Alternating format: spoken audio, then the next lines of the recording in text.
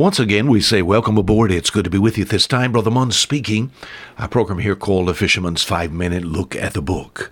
For the first part of our week, and we are heard, basically, this is the first in a series that usually goes through the week.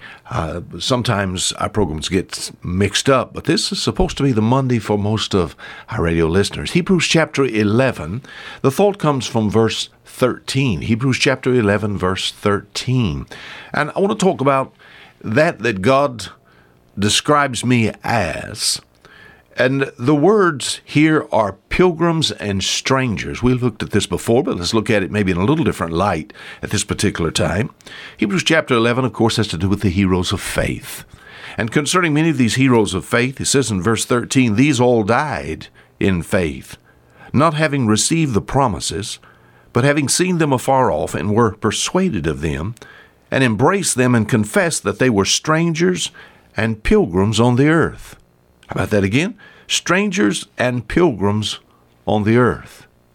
Now, of course, Hebrews chapter 11 concerns those who lived in what is called the Old Testament period of time. And they were called strangers and pilgrims. What about us here in the New Testament? Surely it's something different. Oh, but I find Simon Peter in 1 Peter chapter 2, you'll be amazed what he said. 1 Peter chapter 2, verse 11, he said, I beseech you as strangers and pilgrims. How about that? So in some ways, we think about our life similar to those in the Old Testament.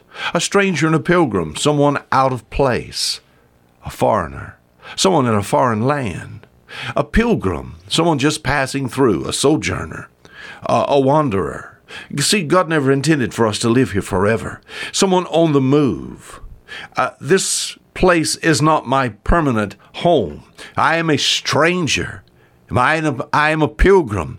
Hence, I understand sometimes the feeling of my heart as I find myself in different situations around the world. I'm to confess that I'm a stranger and a pilgrim. These confessed they were strangers and pilgrims upon the earth. How about you? Can you make that confession? You know, in making this confession, this gives us an identity. I'm identified as a stranger and pilgrim because I have certain, first of all, privileges. We'll see this week I have certain peculiarities. We'll see this week how I have certain prospects. But I have certain privileges. You said, what are you? You think you're some privileged character? Yes, I certainly am. I have some privileges that identify me as belonging to God. I'm blessed with some things that the world does not possess, nor can they buy. I've got some special privileges. I have the privilege of prayer. I can communicate with the Creator of this universe.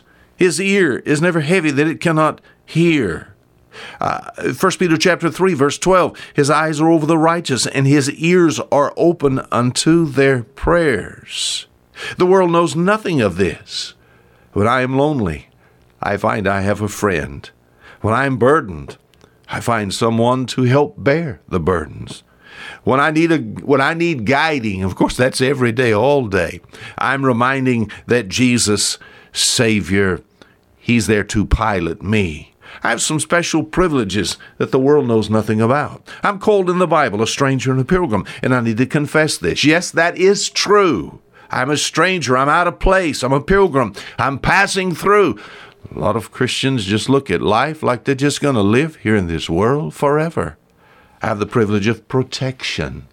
You say protection? Yes. God has a hedge about me.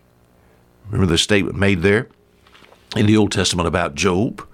And we have Satan and the eternal God talking, and Satan said that you've protected him, you've got a hedge about him. I'm glad to know if that was true of those in the Old Testament, even more so for us in the New, because we've been sealed in.